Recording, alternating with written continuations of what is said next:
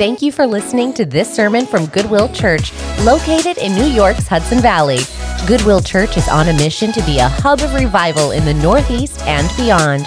For more information about our church, please visit goodwillchurch.org.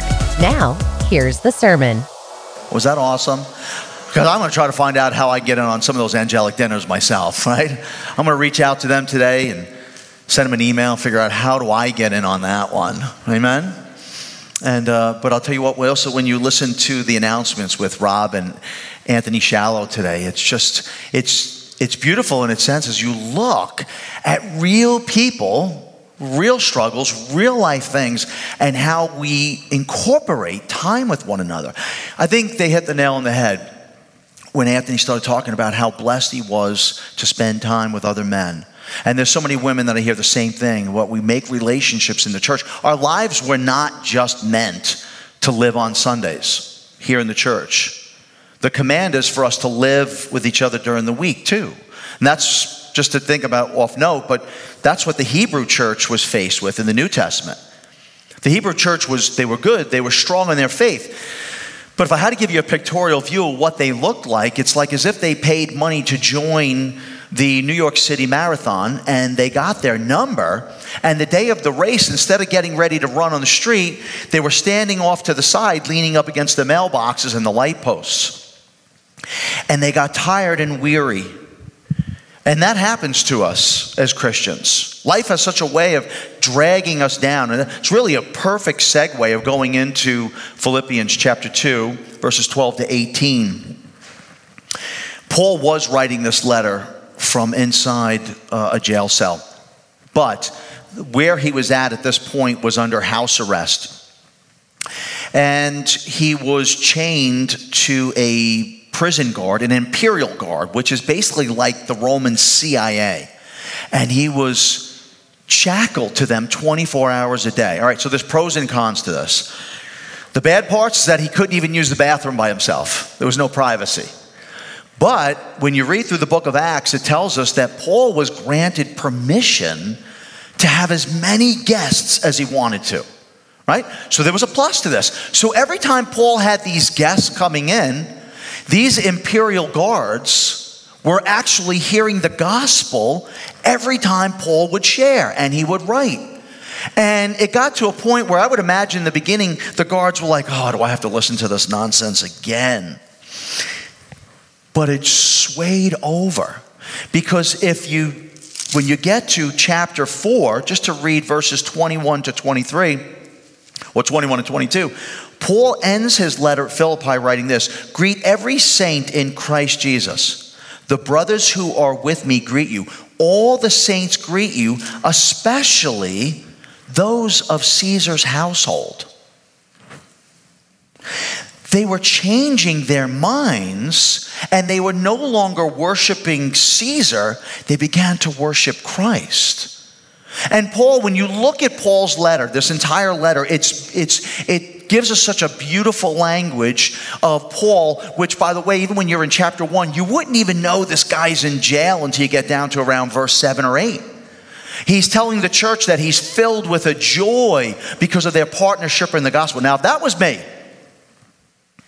I'm writing that letter and I'm telling you all, I want ABC and you better bring it to me. I want raisin cakes. I want falafel.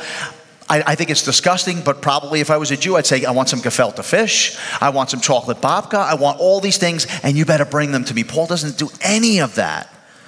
Paul is just ecstatically proud of the church, and he's saying, my prayers are filled with joy, knowing that me and you are in this together. We've partnered together to share the gospel. And then Paul knows in the sovereignty of God, he understands that he is being placed. When you get down in chapter 1, he knows that he's been placed in these chains for the greater good of the advancement of the gospel. Not an easy thing to do, by the way. And if we can really be as real as we possibly can, when Paul was converted, which we have to understand Paul's testimony. So if you're new to the church, the man that wrote this letter, the Apostle Paul, his name was Saul before this. And before we get to Acts chapter 8, 9, right in that area, he's out persecuting Christians. He was killing them. That's what he did. So you could understand that when the brothers and sisters in the faith, they hear, again, this is about 40 years later, but when you look at in his faith, but when you read this letter, there was definitely some doubting Thomases at the table, right? Because if I got to that point reading that letter, it says that all the guards, all the CIA agents for Caesar want to say, hey, they want to say hello and they're proud of your faith. I'm like, nope, I'm telling you, it's a lie. Nope, don't do it. We can't believe this guy. It's a trick. It's a trick. He's going to get us. He wants to convince us that they're all on our side. They're going to get us. They're going to ambush us and they're going to kill us. Because when Paul was converted, he didn't have any friends in the beginning. He had lived a very lonely life. Nobody trusted him. Would you? He just got done killing Christians and now, you've been converted. Wow, that's great. Don't trust them.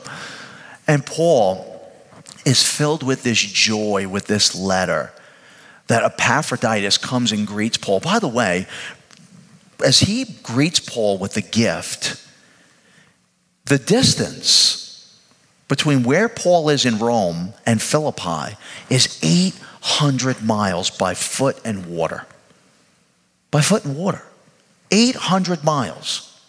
And I'm thinking about the times that I've complained that I have to just drive across town to go do something. 800 miles. 800. No texting, no cell phones, no bus tickets, train tickets, nothing. No Teslas, no trucks, everything on the fastest vehicle that they have, either by foot or camel. 800 miles. And Paul's ecstatic about this letter that he writes to them, and he is so thrilled with what the church has done. And then you get into chapter 2, and Paul gives us the most beautiful words in the entire New Testament, where he informs the church that the God that we serve, the creator of the universe, has stepped down off his throne to be amongst us, where God would grant us the permission not only to shake hands with Jesus, hug Jesus, be with him, but God also granted permission that hands would strike Jesus and hurt him. And yet God would sit back and allow that to take place for the greater good of his plan to come into fruition, where Jesus Christ would then become a curse for us, where God the Father would actually hate upon his own Son, so that people like me and you would have a chance of living together in heaven forever. So we see that. And then right after chapter 2, after that example, we come up to verse 12. So Paul wants to commend the church and command them at the same time. So he writes to them. He says, therefore, my beloved, as you have always obeyed, so now, not only as in my presence, but much more in my absence, work out your own salvation with fear and trembling. Even before we get to that last part, Paul is commending the church. He said that I am seeing that, you know what, you're living a life of faith even in my absence. This church was not like a phony church. They wouldn't just wait for Paul to come and then they would act really good and, hey, do things. Like sometimes when we have people come over our house, I joke around with them. And sometimes just because I use my kitchen table as an office because I'm too lazy to walk the 100 feet out to my office, right? 800 miles from Rome to Philippi, and I can't walk 200 feet to my office. And here I'm at the table, so I joke around with people when they come over. I go, yeah, I leave the Bible open just to kind of make you believe that I'm reading, you know? But this church wasn't like that. They were living a life that proved their faith even in Paul's absence. And Paul was commending them for this. And I think that's an encouragement to each and every one of us. Paul was saying, hey, listen, I am seeing God's fruition work in and through your life. Your faith, I'm seeing you've changed. And that should be an encouragement for us too, as we look into our spiritual mirrors, that we're being changed more and more into the image of Christ, that we should be excited and we should be uplifted and encouraged knowing that God is doing something great, that we're being changed. We really are being changed for the greater good. That should be an encouragement for us. That should be a motivation. Wow. And looking at your own life and looking at the changes and saying, man, I see something. I'm looking in the mirror and I'm seeing more of Christ. And then it really becomes beautiful when there are others in your life that turn around and say, hey man, I'm seeing Jesus. I'm seeing your life is changing. It really is. And I want you to know that. And I pray and hope that you all do that for each other here. I mean, we have to do that. We have to encourage one another. So share with that person, hey, listen, I really appreciate what you did. And I seen Christ. I see more of that in and through your life. And I couldn't be more thrilled and more joyful to be a part of what you're doing here in the church as we spread the gospel for Jesus Christ. And then, again, after Paul takes this, announces this level of humility by Jesus in chapter 2, verses 5 to 11, 5 to 6, 6 and 8 really, about Jesus stepping down off his throne, we see that God's design in sharing the gospel is for us to actually bring the word in front of people and say, listen, can I share with you what it says? That's God's method of how he's designed it. And through that we see that the church is humble in their service and their love for Christ, and they have this fire inside of them to go and do this. And when we read John chapter 10, Jesus said that, listen, there are other sheep that have not come into the fold yet. Go out and get them. So we don't even know who they are. And if we could be honest, this is it's a tough world in which we live in. I'm not so convinced that, I know that some aspects of it today have to be more crazier, because Jesus said as we proceed to the time in which he's going to come back, things are going to get worse. But sometimes I think that, man, we are living in the worst times. I think it was just as bad during the time of Adam and Eve. They walked with God and they chose to want to be like God and listen to Satan himself, and they were corrupted. And then we learn about the lifestyles when you go through the book of Judges. Who was proud of murdering people? So I think all these things are we take them in retrospect, that you know what? I think as we go along, yeah, our life is crazy, but I don't know if it's that much different from a long time ago. It's just that everything is bombarded to us. Like if something happens either on the other side of town or on the other side of the world, you hear about it instantaneously, and then it's just all grouped together. And it's like now you don't even know how to handle all this news that you feel like you're being tidal waved. But we have this responsibility to reflect the Lord Jesus Christ and to be something very different to those in whom we are around, with the great hopes that they would see something inside of us and they would say, hey, I don't know what it is that you got, but I want it. And I love what you have. Not even sure what it is or how do I get it? And then it opens up the great conversation. Well, I can share with you what God's done in my life, and I can tell you what he's done, and I hope that brings you encouragement. And I know it's much easier said than done, because sometimes we're wondering, yeah, I know. We read verses like Jesus saying, if you love me, you must obey me. That's not an easy one. Obey you? Why couldn't you just say, hey, if we love you, we'll say it. Or if we love you, we'll pray from time to time, or something like that. But Jesus says, if you love me, you have to obey me. Right? We hear verses like, if you really want to be my disciple, you got to pick up your cross and follow me. And to really understand that kind of language it's heavy. It's really heavy. Because to pick up a cross, understanding that early biblical days, to pick up that cross meant that you were cursed. Right? To pick up a cross means that like Simon of Cyrene, he didn't want to go near that cross. Because the second that he touched it, he now became cursed by his family and friends. And if he was invited to the wedding, the only thing that he's getting out of a good meal, and if there was anything, he doesn't have to give a gift, right? But that's what it is. It's just for him to touch that. No, you're not coming to our house. You can't. You've been cursed. So Jesus uses the language that people are scratching their heads with and go, I don't understand that. What do you mean I got to pick up my cross and follow you? I don't want to do that. I want to be happy. I want to do things that I want to do. I don't want to pick up a cross. I came across this about 2 weeks ago, and I stopped on it, And I read, do those around you see Jesus? On the bottom it says, as Christians, are we putting on different personalities for different occasions? As Christians, are we I like his, isn't his shorts are cute, aren't they? Little polka dotted shorts. As Christians, are we putting on different personalities for different occasions? Now, Paul, when he writes this letter to the church of Philippi, it is clearly just in verse 12, therefore, as my beloved, as you have always obeyed, obey now even more in my absence.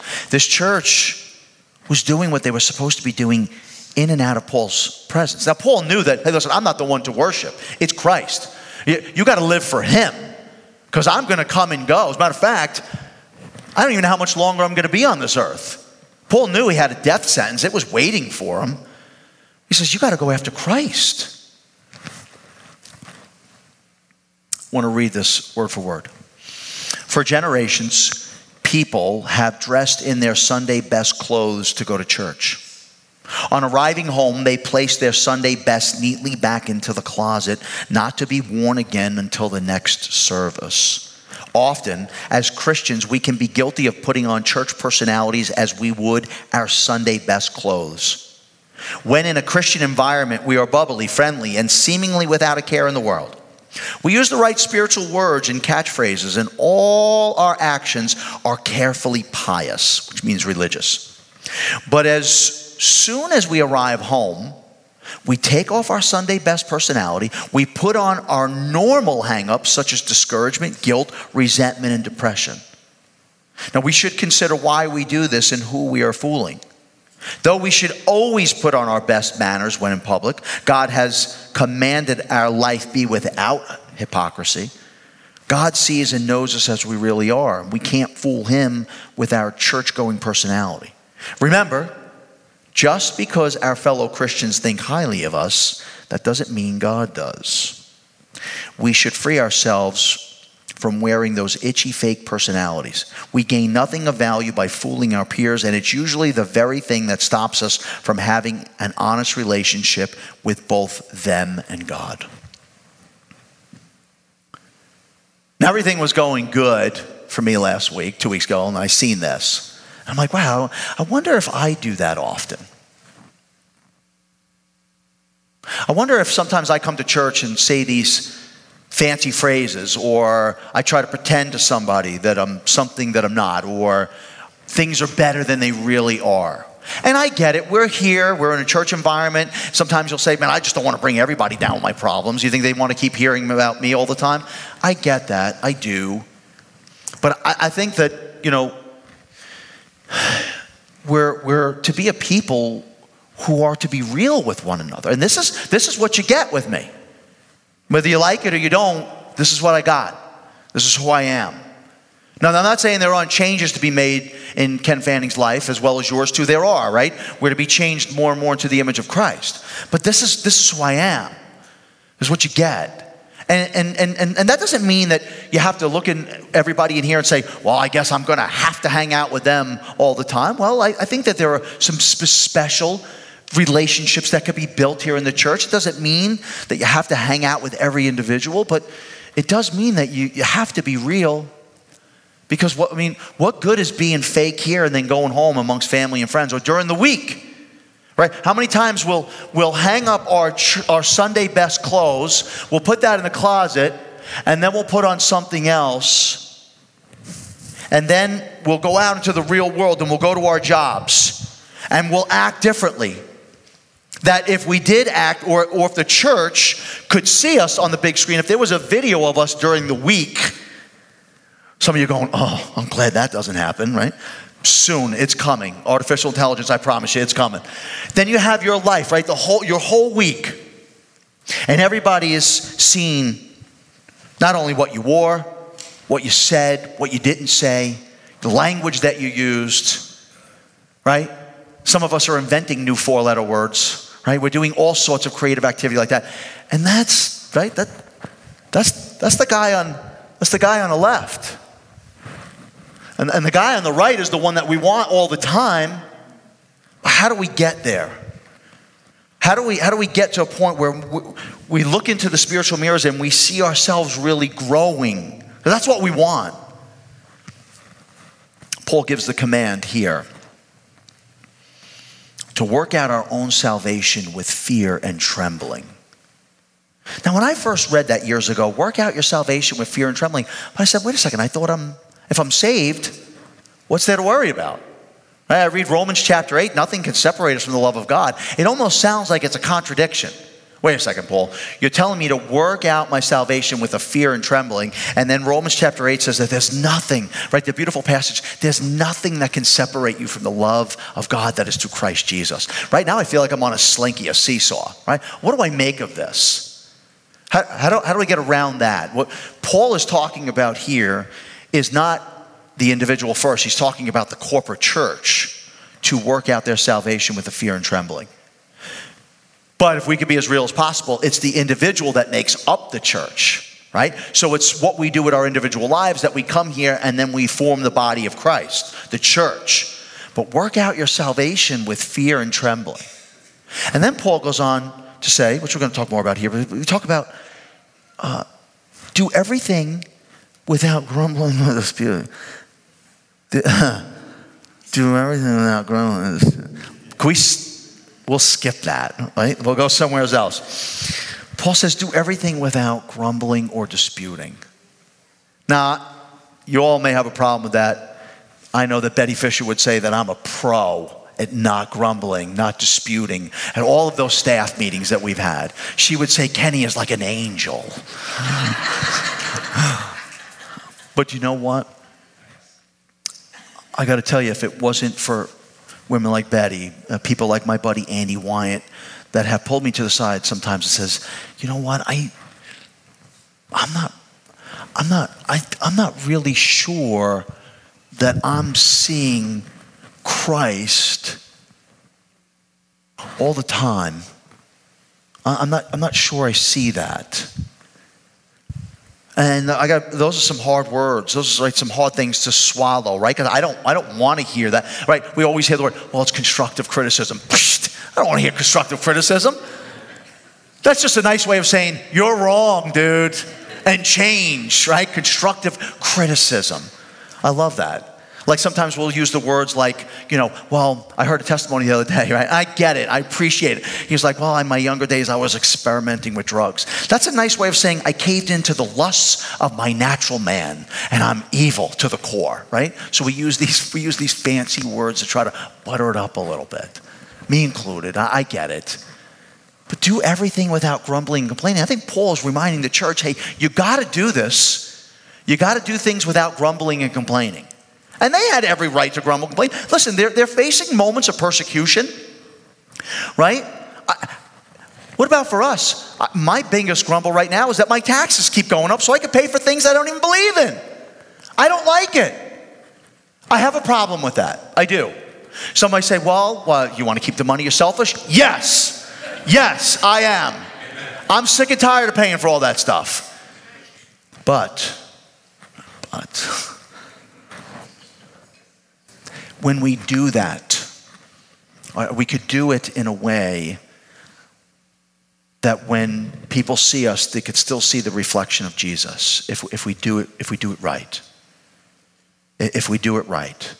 Because I think what happens is the moment that we leave church and then we put on those clothes and then we go out into the real world and we'll grumble and we'll dispute about things. You know what happens is we're losing the reflection, and then all of a sudden the mirror starts to get fogged up.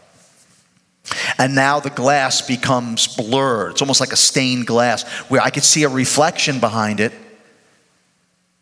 but I'm really not seeing Jesus. And so what happens is we lose something. We lose the characteristic of Christ in us when we do that. And we're all prone to fail. Lord knows, guilty is charged. I get that. We all are. You too. All right, we're human. God knows the way that we're made. Adam and Eve did the same thing, right? They caved in, and then they grumbled about it afterwards. It was her fault. I didn't do this. It was her. No, Adam, you're going to get the blame for all of it. But naturally, we are complainers. We're grumblers when we don't get what we like. I don't see that from Jesus. I think when we look, like how do we really, what is the greatest example? Paul just gave it to them. In chapter 2, verses 5 and 6, right? Do all things, right? Christ stepped down off his throne, became human. I think it's very important for us to be reminded that Jesus, Father, Son, and Holy Spirit were in need of nothing. They didn't need any of us. Nothing. I know they didn't need me. And they were completely content. And yet, the plan was that Jesus Christ would come into the world on a mission to die. I got to be honest with you. I mean, that is just incomprehensible for me, because if I was Father, Son, and Holy Spirit, completely in the glorified state, happy as anything, joyful, complete joy, not lacking anything, why would I want to create you? Let's really be honest. Sometimes people are asking, well, why am I even here? What was I created for? You were created to be a gift from the Father to the Son. The Father was displaying a level of love for his boy in whom he loves more than anything. And he says, I'm going to create a people for you, my son. Before this, Psalm 2 talks about this way in advance. Before the foundations of the earth were even created, God the Father, God the Son, and the Holy Spirit had a conversation. And in that conversation, the Father said, look, my son, ask of me of the people and I'm going to give them to you. And Jesus said, please, Father, yes, I want them. He said, we're going to create a people who, by the way, are going to reject us. And you're going to have to go into the world and die for them. And these people I'm giving you, God the Father, who demands to be worshiped, says, I'm going to create a people that are going to worship and honor you. That's my love for you. And Jesus said, well, I'll go and die for them. And the Holy Spirit was right there going, I'm going to be the one to make this whole thing just rock solid. And that's what God did for us. So we're being changed more and more into the image of Christ. And it's hard. And that's why the Apostle Paul is telling the church of Philippi, as well as us today, 2,000 years later, do things without grumbling and complaining. Paul talks about it later on in the text, even talks about how being poured out as a drink offering. When you understand that language, that's Old Testament language where Paul's saying, I'm going to sacrifice myself for you. I'm willing to do that. You even read Romans chapter 9 or 10, forgive me, it's right in between those two chapters, that Paul says, I wish that I could even be accursed for my own people. That's how much he loved them. I don't know. I mean, what kind of level of love is that? I don't know if I've experienced that yet. I hope I do. But Paul was willing to be accursed. Let me be the one. Send me to hell that my people would know who you are. That's love. As far as I'm concerned, I know Jesus said the greatest man that ever walked was John the Baptist. I think Paul's ranking number 3, right? Number 3, number 4 for sure. And that's what he does. So watching my time, I think that when we look at the greatest example that we can follow is right above it, is for us to lay down our life for other people and sacrifice ourselves. That's not an easy thing to do. It's very hard. And you know what, too, is when you think about Matthew chapter 5, when Jesus talks about the salt of the earth, Jesus said, you're the salt of the earth. But if the salt loses its taste, it's worth nothing. And I think every time that we have it in our minds to go a different path other than the one that God has for us, a level of our saltiness seems to disappear. And then we really become useless in the world. But that's not what God wants from us. And here's the beauty. When we look at the text, verse 13 is where we're going to end. For it is God who works in you to will and to act in order to fulfill his good purpose. There is the beauty. That's the highlight, right, of today's text. That God is going to be the one to work in and through you so that you can accomplish all these things that he wants you to. I am so glad that Paul, nowhere in the scripture does Paul ever turn around and say, hey, I'm going to give you a high five, good luck. Hope you make it on your own. God the Father didn't do that with Adam and Eve either, when he had every right to remove them from the planet. He didn't say, you know what? Good. You guys want to do this? Go your own way. Look at God's special chosen people of Israel.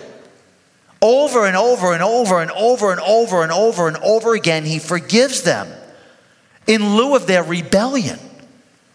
And then God has to make it very clear from Ezekiel chapters 34 to 36 that I know that you cannot love me on your own. So I'm telling you what I'm going to do for you. I'm going to take out that heart of stone that hates me, and I'm going to put inside of you a heart that loves me. And that's what he's done for us. Because the Spirit makes clear that if the Holy Spirit was not living inside of us, we could never do anything to please God. We're at enmity with him, but God works in and through us. He sent his Son. I'm going to send him to die for you, and the Holy Spirit, the helper, is going to come, and he's going to work through you. He's going to guide you. He's going to hold you by the hand. He's going to lead you to the end, to the finish line. He's going to carry you to completion. Why? Because God says, I wrote your name in my book, and I never make a mistake. You do. God says, I don't. You were created to be a gift for my Son. I will protect you at every cost. When Satan tries to have you, when he tries to sift you like wheat, when he wants to destroy you, when he wants to kill you and your family, I will protect you from him.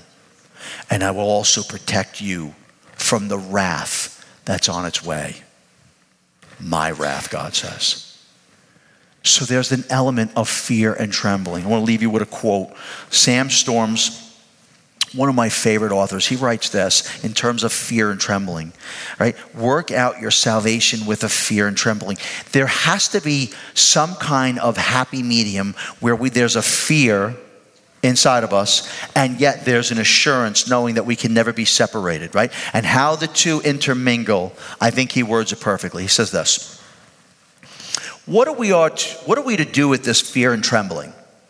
I think by this Paul has in view our attitude towards God. Perhaps we can catch a glimpse of what Paul had in mind by thinking back on what he said in Philippians chapter 2, verses 9 to 11. If every being in the universe, whether human or angelic, will one day acknowledge the lordship of Jesus and bow in his presence, then the only reasonable response to him is humble, reverential fear and a healthy dose of trembling. He is God, and we are accountable to him for every thought that passes through our minds and every word that falls from our lips and every action we take every moment of every day. If that doesn't cause you to tremble, then nothing will. Perhaps there's also a measure of fear and trembling at the prospect that if we fail to work out our salvation, we will not have lived up to our privileges as God's children and will suffer the loss of rewards and perhaps the loss of experiential intimacy with God. The bottom line is that diligence in Christian living is no casual or flippant matter. It must be undertaken with urgency and seriousness. The creator of the universe is coming back. God wants you to be ready. I think doing or trying to live out that lifestyle of following in the footsteps of Jesus is absolutely impossible for us. But in a different sense, it's actually kind of easy when we rely on God's power to do the work inside of us. Philippians chapter 1, verse 6. Paul writes to the church, he says this: to be confident of this, that he who began a good work in you will carry it unto completion as you wait for that day. God is going to do that for you. Leave here encouraged today, knowing that the creator of the universe has taken your name, your new name, written it in the book of life, his book, in which he will never erase your name. Never. That's not how salvation works. I got it one day, I'm losing it the next. I got it one day, I'm losing it. That would cause me to go into a deep state of depression. I'm done with it. I couldn't handle that. My assurance in knowing that God is the one who's working in and through me, and you too, to carry you to completion. In the midst of those failures and weaknesses that you have, God says, I will be the one. I'm going to do that for you because you can't do it on your own. God is saying, but I need you to do one thing. I want you to trust my Son. I want you to trust him with everything that you have. If you can trust him and you can love him, then I will love you beyond anything that you could have ever thought or imagined. And every spiritual blessing in heaven is waiting for you according to Ephesians. Every spiritual blessing. How many is that? Is that 1, 2? Is it 5? Is it 500, 5,000? Is it 500,000? Is it 5 million? Is it 5 trillion? Is it 500 trillion? Is it 500 billion quintillion? I have no idea. But God says that every blessing that I have ever created, which is infinite, by the way, is yours. You're my son and my daughter. Trust in my son and love him, because I love him more than anything else. And woe unto you if you don't. But if you do, you're mine, and I will protect you from anything that tries to hurt my son or my daughter. Let us pray. Father in heaven, thank you for your words. Thank you for your love. Thank you for the assurance that we have in knowing that it is you who works in and through us. Father, we are weak, but you are not. And in those moments that we are weak, it's then that your glory begins to be revealed through us, the image of Christ. And that's when people see Jesus, when we trust in him more, be obedient more. Father, it's hard. It really is. Especially when nobody's looking, when nobody's around, knowing that we can hide something or be something different on Sunday and then be something different during the week. It's easy to do that when nobody's watching, and yet we need to be reminded that you're always seeing. Help us, please. We want that, Lord. Your family, your sons and daughters are here today. It's not by any accident. We believe in your sovereignty. You've brought each and every one of us here today to gather, to hear music, to hear the word, to engage in fellowship, to encourage one another, to hug and to kiss, to embrace, to share. Change us. Please change us more into your Son. And forgive us for the times that we rebel against you. We do that. I do that. Lord, so often, more than I even care to admit, knowing that I should go down this road, sometimes I deliberately take a different one. I'm sorry. Thank you for your forgiveness. Thank you for never letting me go. Thank you for making the promise that you would never leave me or anyone else that belongs to you for that matter. Thank you, Father. In Jesus' name, amen. Thank you again for listening to today's sermon. For more resources and information about Goodwill Church, visit goodwillchurch.org. God bless.